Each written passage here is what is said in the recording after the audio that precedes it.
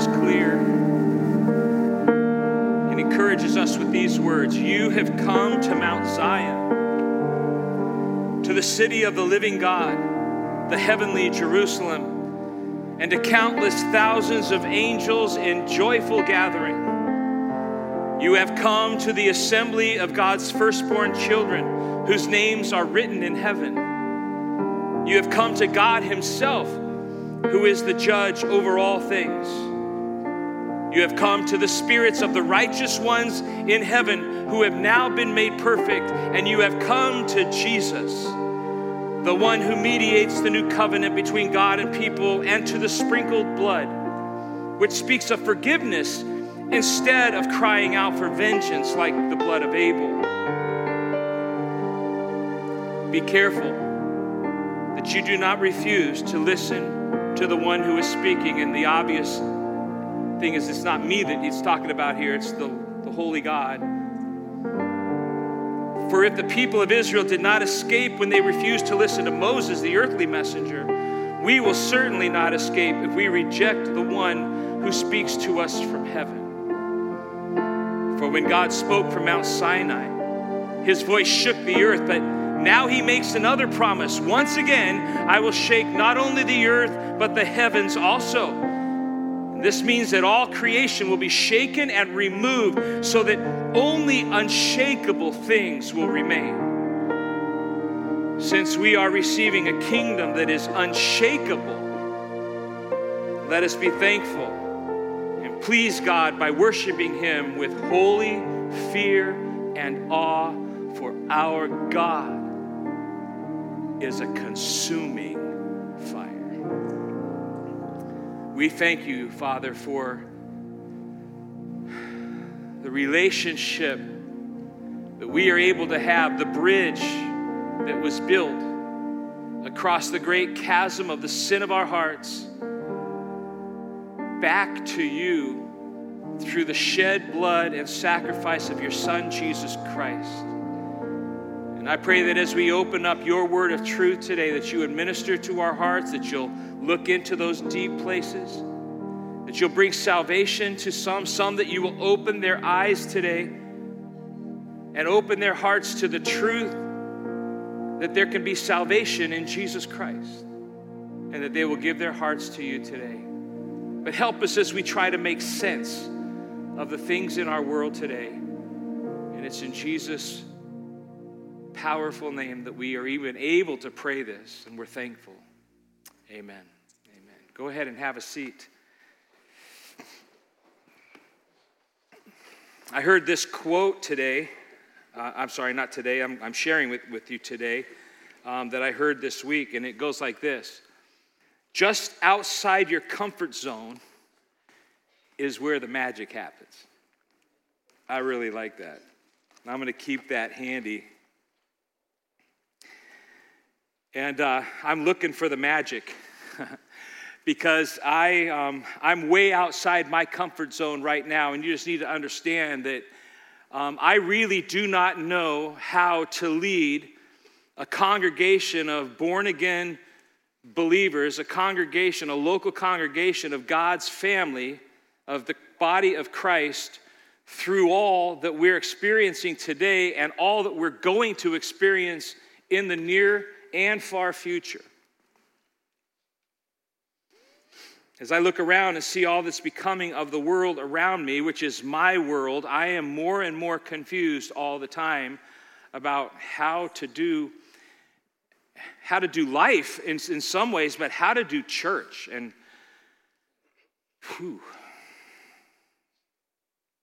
I want to give credit to John MacArthur, because a lot of my opening statements today, he helped me as I listened to a message that he preached to his people back in June.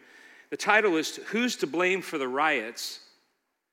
I would encourage you to go see it if they haven't taken it down off the platforms.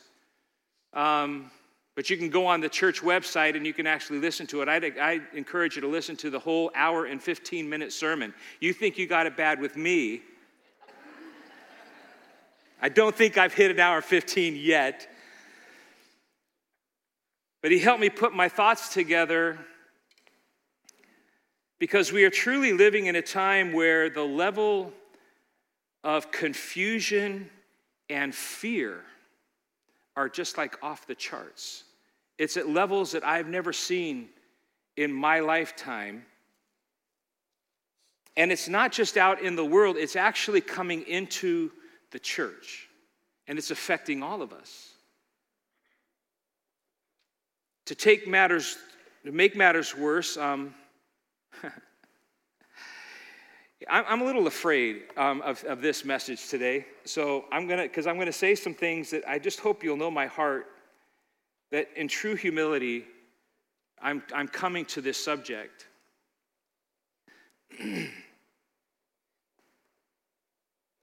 But I'm starting to think that everybody is lying to me.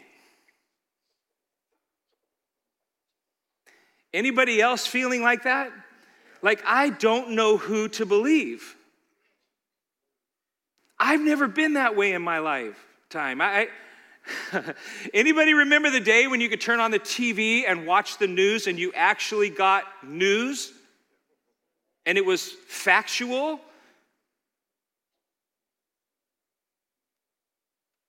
Those days are gone.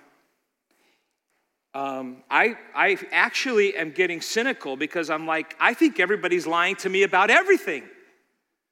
And I don't know what to believe about anything.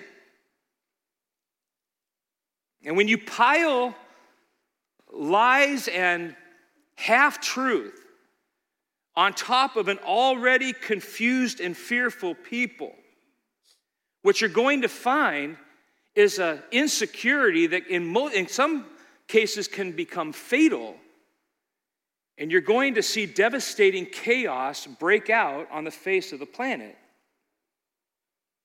The scriptures are clear in Galatians 6:8 that whoever sows to please their flesh, from that flesh will reap destruction. We are seeing it lived out. We're seeing it in live, full color today in our world, this passage right here. Proverbs 28:2 says, when there is moral rot within a nation, its government topples easily. And I would just like to say to you, and I'm speaking of myself, but because I have been lied to so many times by so many people, I don't know who to believe when I'm listening to the people that are supposed to be telling me the truth about how to live my life. And it makes me question, can I actually believe the governing authorities over me? When I have this set of governing authorities saying one thing and I have this set of governing authorities saying another, and they're totally polar opposite, can we not get together and figure out the truth and tell me the truth about my situation?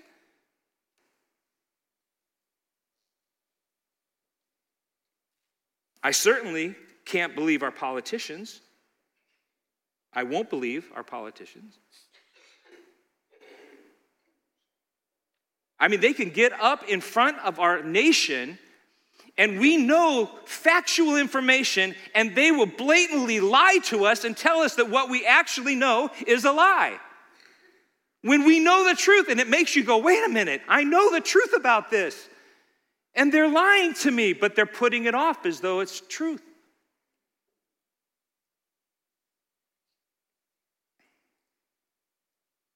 It's got me to the point. I don't know who to believe of our health experts. I don't know what to do. You have really good people telling us one thing over here as health experts, and then people, really good people over here telling us a totally different opposite thing. And who do we believe? Because both of them are saying that their opinion is fact. And to make matters worse, you're trying to figure it out, you're trying to learn, and you're listening to these people, and you're going, okay, I hear you. And you're listening to these people, and you go, okay, I hear you. And then all of a sudden, their thing is taken down off the internet so you can't see it anymore. And you're like, what am I supposed to believe? How do I navigate my way through this and lead my family through this, let alone lead a congregation of people through this?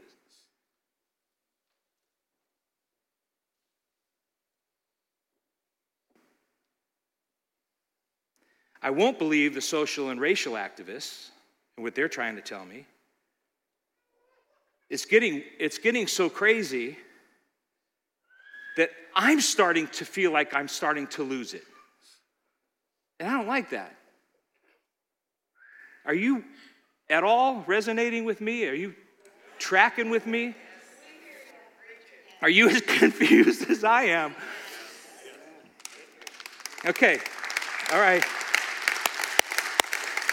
Don't clap for confusion. Save the clapping for later on, all right? Save the clapping, because here's what I want to say to you as we begin to talk about a new series that we're coming into in the book of James.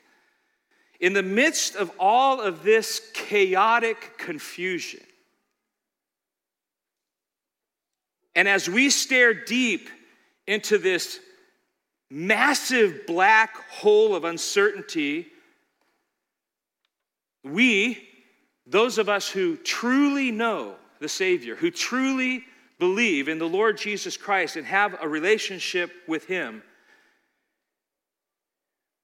can stand with our feet planted on the solid foundation of truth that will never falter and will never shift. It's a foundation that cannot be moved or shaken. We can and will always look to the one God, because there is only one true God who is the God of truth. And we can always look to Him when we're confused and don't know what to do in the world. We can always turn to Him because we are the blood-bought, redeemed people of Jesus Christ, and we possess the truth of God in our hearts through the work of the Holy Spirit, and we can stand on the truth of God and His Word, no matter how shifting the sand is below our feet. God is the God of truth, and Romans 3:4 says, "Let God be true, even if every man is a liar."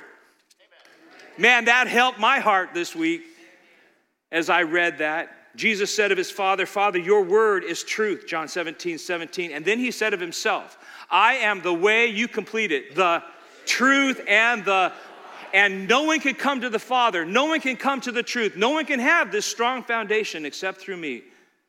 You've got to come through me. And that is the truth that we stand on. There is no truth outside of Jesus Christ. All that is true and all that is right begins and ends with Him. His word that is contained in the pages of our Bibles is the only truth that can be trusted on this sin-cursed planet, and anyone who claims to possess a different truth that contradicts God and His word is a liar, is a deceiver, is a false prophet, and is speaking the native tongue of their father, the devil, who is a liar and a murderer. Jesus said of him in John 8:44 that he, the devil, was a murderer from the beginning, not holding to the truth. There is no truth in him, and when he lies, he speaks his native language, for he is a liar and the father of lies. And Jesus tells us that He has come to steal, kill, and destroy, and divide. And He's doing a really good job of it right now, and it really ticks me off. Because that's not the way that things are supposed to be in this world right now. Especially, can I say this out loud? Especially in the United States of America, whose foundation has been built on the principles of God and His Word. And we're falling apart. And it's breaking my heart. Would you take your Bibles and turn to Isaiah chapter 1? And I'm going to show you something that relates to all of this, because it is so important that we understand. Because when we understand, based on the truth of God's word, what is actually happening in our world, it helps us with an understanding. It helps us know how to live in the middle of it all as believers who hold on to the truth. Isaiah is, if you don't know your Bible, you're not familiar with it, go to the middle and you'll hit Psalms, which is like the longest book in the Bible, and then turn to the right a couple of chapters or a couple of books, and you'll get to Isaiah. Let me give you some background. Isaiah was written by the prophet Isaiah 700 years before Jesus' time on earth. God sent Isaiah, the prophet, to Israel to confront the nation which was made up of God's chosen people. God chose the people, the nation of Israel, to call them out from the world and to be his own, and he's to love them and care for them. But they had turned their backs on God, and they turned to worshiping the false gods of other nations, which are idols. Just all they are is just false idols. They're not live at all. And this was a great sin against their Father God that they committed, and it's called spiritual adultery.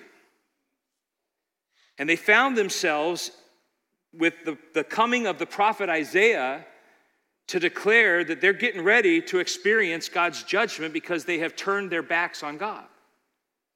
And so go with me to Isaiah 1, verse 2, and let me read through what was happening here and what God had to say about it. Listen, O heavens, pay attention, earth. This is what the Lord says.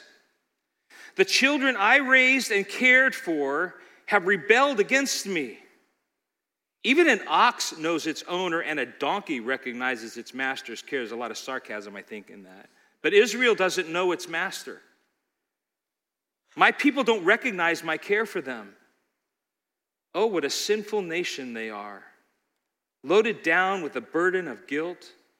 They are evil people, corrupt children who have rejected the Lord. They have despised the Holy One of Israel and turned their backs on him.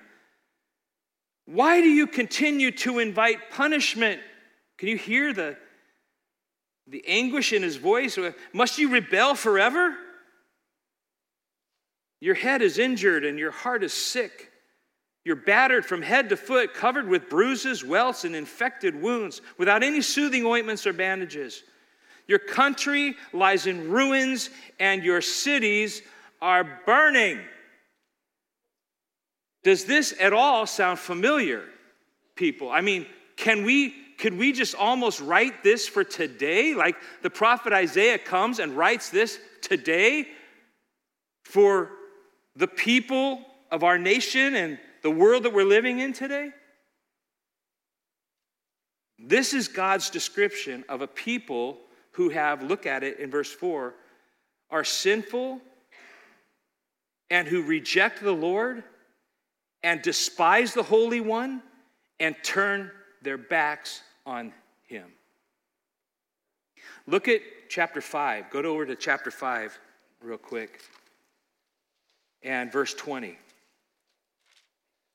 Woe to those, it says, that means a curse upon those who say that evil is good and good is evil, that dark is light and light is dark, that bitter is sweet and sweet is bitter. Woe to you, a curse upon those kinds of people. Now listen to me, it's one thing to say that good is evil and light is dark and sweet is bitter, but when you flip it and you actually say that evil is good and dark is light and bitter is sweet, these are the sins that signal the judgment coming from God when people turn truth, righteousness, and moral virtue upside down and on its head. The nation of Israel had turned against God and traded the truth for a lie, and they flipped morality upside down. That's what this is describing here. Now, he expands what this looks like in his people. If you go to chapter 59, so jump over to chapter 59. I'll have it on the screen here. But in chapter 59 of Isaiah, he describes what this looks like. Verse 3 and 4. Your hands are the hands of murderers, and your fingers are filthy with sin. Your lips are full of lies. Your mouth spews corruption. No one cares about being fair and honest. The people's lawsuits are based on lies. They conceive evil deeds and then give birth to sin. Their feet run to do evil. They rush to commit murder. They think only about sinning. Misery and destruction always follow them. They don't know where to find peace or what it means to be just and good. They have mapped out crooked roads, and no one who follows them knows a moment's peace. So there is no justice among us, and we know nothing about right living. My friends, what this is describing is us. This is what we do. This is who we are. This is the nature of humanity. The current circumstances that we find ourselves living in and that we're observing,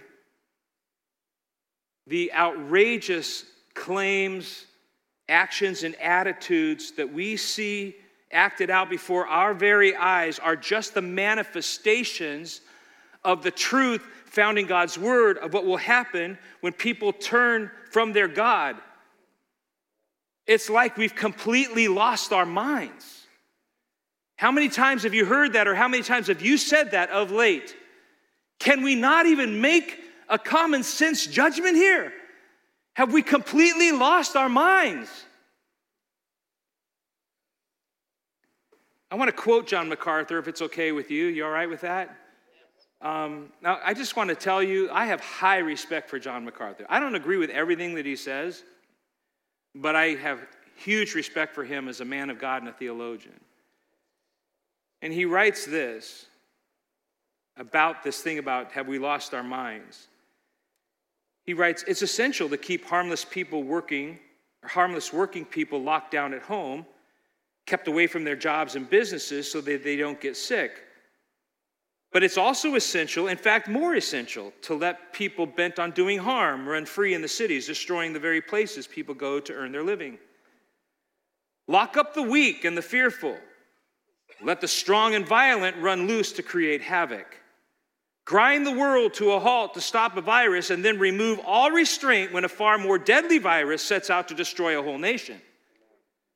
Demand justice when a man's life is taken, and then applaud lawless mobs of criminals attacking the police. Put the police in a position where they can't act to protect property, but rebel mobs are allowed to destroy it. You can't shop in a store, but you can loot it. You can't work, but you're free to steal. You can't attend church, but you can burn it down. You can't eat in a restaurant, but you can demolish it. Now we're seeing charges being brought in these riots, not against the rioters, but against the police. We see leaders who totally control the weak with fear of the flu, but can't control the strong because they're afraid. And by the way, if you worship the God of anger, the God of hate, the God of revenge, you can have church anywhere, anytime, indoors or outdoors, without any rules. You're completely free to worship the God of mayhem, and the perverted solution to this is to abolish the police, those who are the protectors of the good and the punishers of those who do evil. Have we lost our minds? It seems so. What is wrong with us? How did we as a society get to this place so quickly? Go to Romans chapter 3, and I'm going to show you. Go to Romans chapter 3.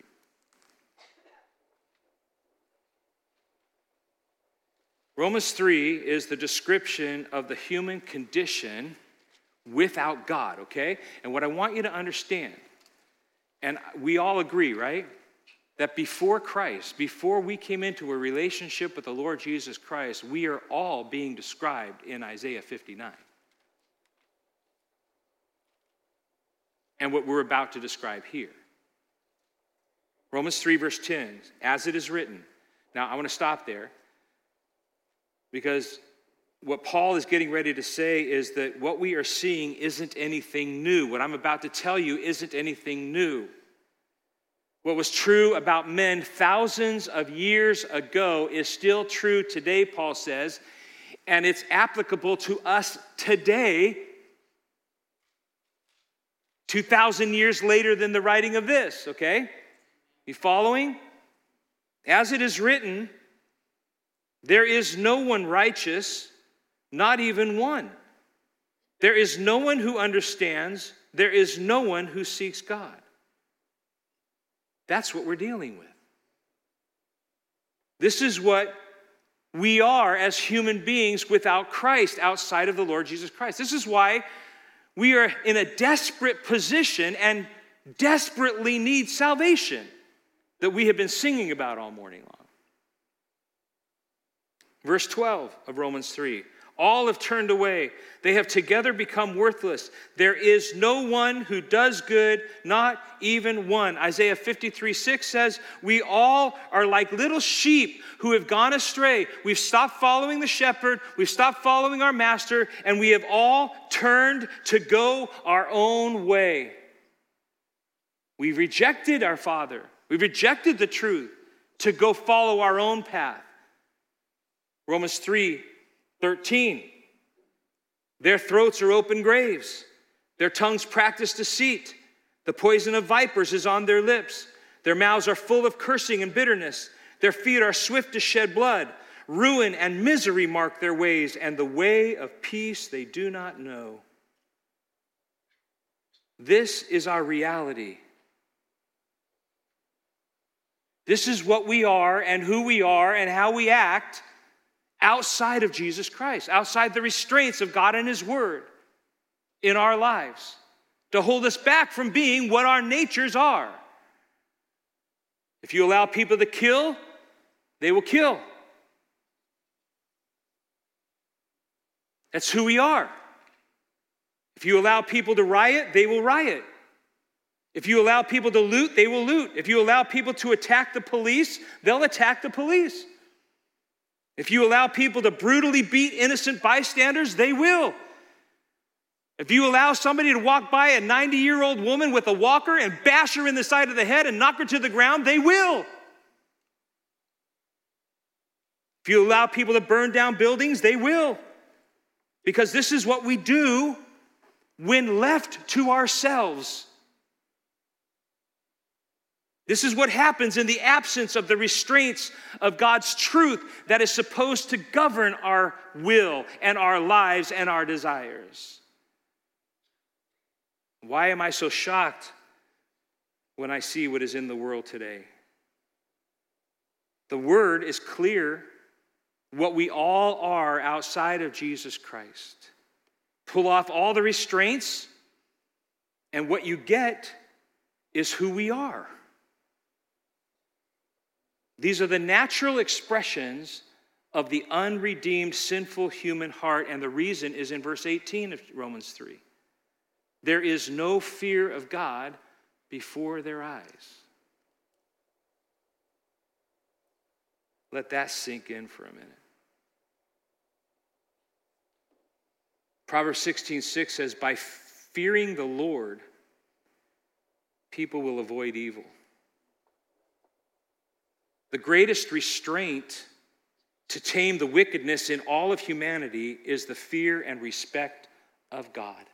And when we reject God and turn our back from Him, then Romans 1 tells us that He gives us up. And He takes off the restraints and turns us over to ourselves. Romans 1:24, look at it on the screen, says God gave them over. Because they rejected Him, God gave them over in the sinful desires of their hearts, and the result was sexual impurity for the degrading of their bodies with one another. They exchanged the truth for a lie about sexual morality, and they turned it into sexual immorality. And that becomes the acceptable norm when God turns you over to your sinful desires. Verse 26 of Romans chapter 1 says, God gave them over again to what's called shameful lusts. Even their women exchanged natural sexual relations with unnatural ones. In the same way, the men also abandoned natural relationships with women and were inflamed with lust for one another, men committing shameful acts with other men. I'm not making this up. I didn't write this. This is God's truth about what happens when people reject Him and God turns them over to what's called their shameful lusts and their sinful desires. Sexual immorality breaks in and homosexuality breaks out. This is what we do when left to ourselves. And then Romans 1:28. So God gave them over to a depraved mind, so that they do what ought not to be done. You see it? He pulls the restraints off and says, okay, you want to reject me? You don't want to follow me? You don't want to follow my path, my way of truth? And I'll turn you over to your own depraved mind. And you will become filled, verse 29, with every kind of wickedness, evil, greed, and depravity. They are full of envy, murder, strife, deceit, and malice. They are gossips, slanderers, God-haters, insolent, arrogant, and boastful. They invent ways of doing evil. They disobey their parents. They have no understanding, no fidelity, no love, no mercy. Although they know God's righteous decree that those who do such things deserve death, they not only continue to do those very things, but also approve of those who practice them. Is that blowing your mind like it is blowing mine? About what we are seeing as people have rejected God, turned from his ways. They don't want to have anything to do with his restraints, and God turns them over to their own sinful desires, their shameful ways, and their depraved mind. We have a problem. It's true. Somebody said I should not say this, but I have to say this. Say it. Yep. I have to say it. We have a systemic problem. We do. But it's not social and racial. It's not related to a lack of opportunity, a lack of money, and a lack of privilege or education. It's a universal, personal, systemic sin problem that every person who has been born with has had it when they were born, and no one can escape it outside of a personal relationship of salvation in Jesus Christ. In a renewing of our minds, where the old is gone and the new has become. All things are brand new. That's what it takes to solve the problem. So what do we do about it? What's the cure? What does God want his church to do to right all the wrong in the world? I mused on that a lot, and I came up with the answer. Actually, I was told what the answer was in an article that I read this week. You ready? Get out and vote. No, seriously, all the pastors are being told, if you just get your people to get out and vote, and we vote the right way, then we'll fix all the wrong in the world. We'll fix the United States of America. And then that will go out into the rest of the world. All we have to do is vote for Biden and Harris, because they're going to build back better. And he's got Harris with him. Right? No, didn't you listen to their opening, whatever the thing was? Their campaign thing, their opening of their campaign. Didn't you hear their speeches? They've got it figured out. If we vote them into office, we will have it all figured out. As long as we get the right president who knows what he's doing in office, he'll fix everything that's wrong in the world. If we could just hang on to the Senate or hang on to the House, right? Are you with me? No, seriously. That's what we're being told. I'm being told that I'm supposed to get you all registered and get you out to vote. As long as the evangelical base gets out and votes, we will be able to fix everything in the world that is wrong.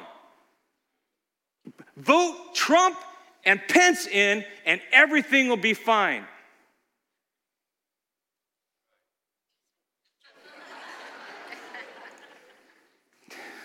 How's it going for us right now? We got Trump and Pence in power right now, and the world is worse. Our world is worse than I've ever seen it. And it's not because it's their fault. I'm not saying it's their fault. It's just the guarantee is not just get the right people into office and everything's going to be fine in the world.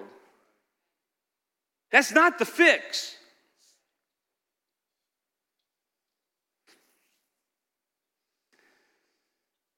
You want to make America great again? It's a question. Do you? Do you want to make the world great? So do I. There's only one way to do it, and that is for people, and especially the church of God, to honor and respect the God of truth. That's the only way.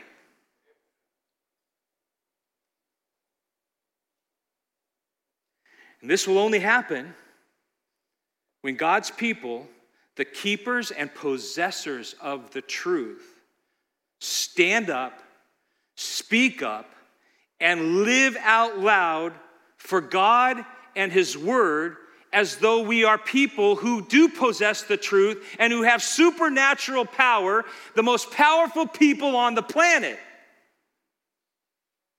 As long as we don't live out loud our faith, then we'll never have the impact that we're supposed to be having. That's why we're here, right? Why didn't God just save us and say, welcome home, child, come on up to heaven? And every time somebody gets saved, they get baptized and right to heaven. It's because He wants us to stay here and shine our light. Live out loud our faith so that we can impact people to come to the faith, and that's what will fix all that's wrong in the world. Why am I yelling right now? I'm not really sure. I'll just tell you this, that when God's people honor Him, not just by being hearers of His truth, but being doers of it, when we stand up and we shine our light of truth like huge floodlights with laser precision into the darkness, we will expose it for what it truly is and what it's truly doing to humanity. If we want to make America great again, if we want to make the world the place that it should be, then we've got to make the church great again. And that is why we are starting a new series in the book of James that we were going to call Make the Church Great Again. Now, just relax. We even made t-shirts, or had some t-shirts mocked up so that everybody could be wearing these during the next 3 months. Make the church great again. We have some hats. Make the church great again. I thought that was a great idea. And the elders got together and decided that's a little too provocative. So I actually have some leftovers here that we're not going to use because we changed it. Anybody want to? You want one? There you go. Dan, you want one? Dan, you'll wear it. Sorry. Who else? Okay. There you go. Right out there.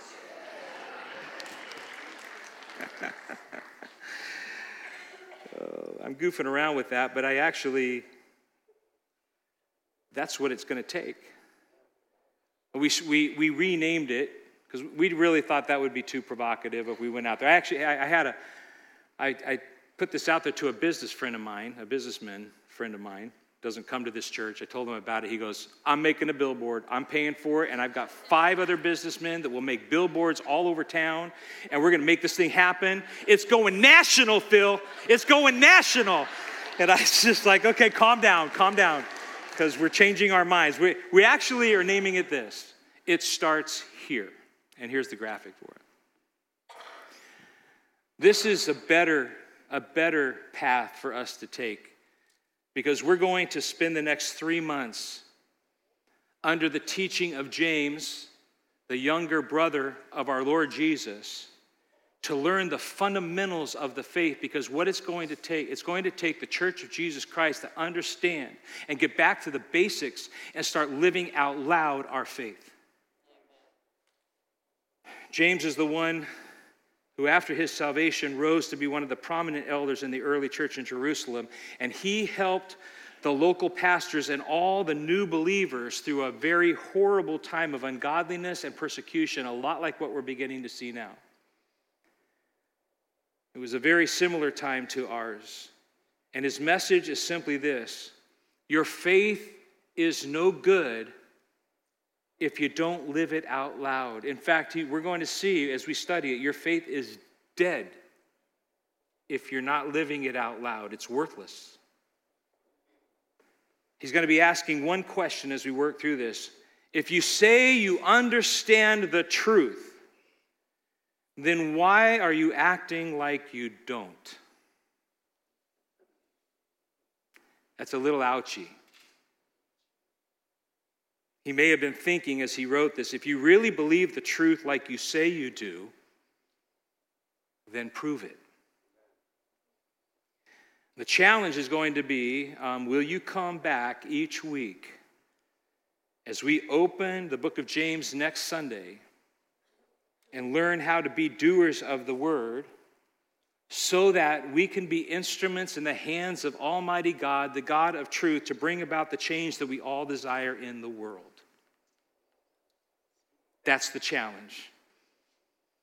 And I want to actually put it out there to you, and I want to put it out there to you online, to not miss a week of this series as we together learn what it is to be the possessors of truth and to be the light of Jesus Christ in our world. Remember, just outside your comfort zone is where the magic is. Stand with me and let's pray.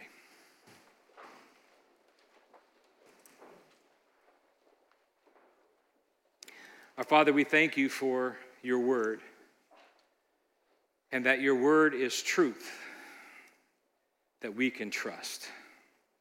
In the world of uncertainty, in the world of confusion that we live in the world where every time we put our feet down, we can't find anything solid to plant our feet on so that we can move forward,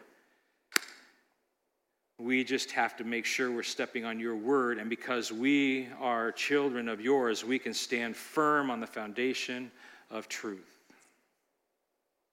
So I pray that as we launch as a church body, as we launch the next 3 months of going deep and working on the basics, working on the things, not the doctrinal things, the practical living out of the doctrine and truth, things in our lives, and we align ourselves with you.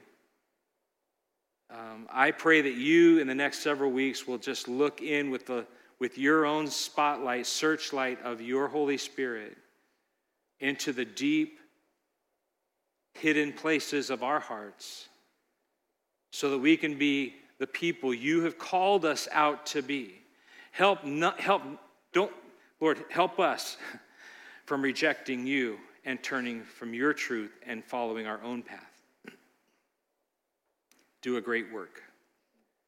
And while we're in this state right now with our heads bowed and reflecting on the thing of the Lord, I just want to say to anybody here and anybody online, if you have found yourself irritated through this message about whether or not you are a believer, whether or not you have a relationship with Jesus Christ, if there's conflict in your heart and mind about that, I would encourage you today. Our prayer team will be down front here. I'll be down front here to receive you and to talk to you, because we want you to walk out of here knowing that you are a child of God, a possessor of the truth.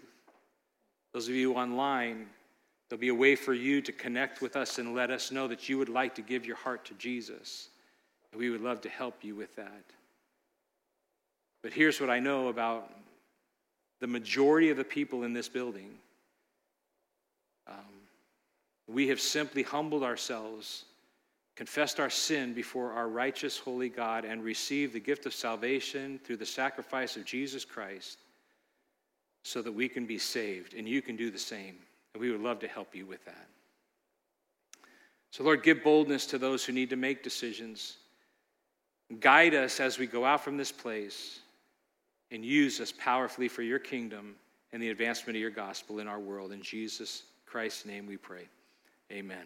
God bless you. As always, if you need any prayer needs, we're down here to help you with that. God bless you as you go, and shine your light out into our world.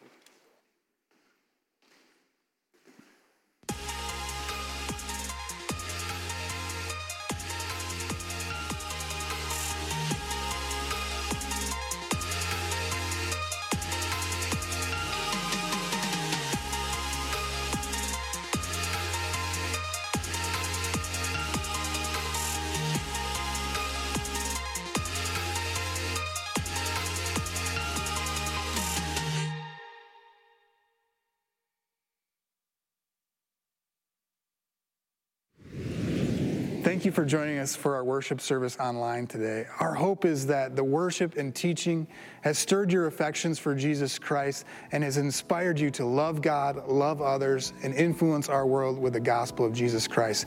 If you made a spiritual decision today, or if you just want prayer with somebody, would you click on our connection card link, and there you can find the help that you need. Also, we encourage you, if you haven't already, download our church app from the App Store today so that you can connect with us in that way and the many different tools that it offers. As always, our website offers a host of opportunities and resources for you, and you can find that at fbcelkhart.org. Hey, thank you again for joining us today. We'll see you right back here next week. See ya.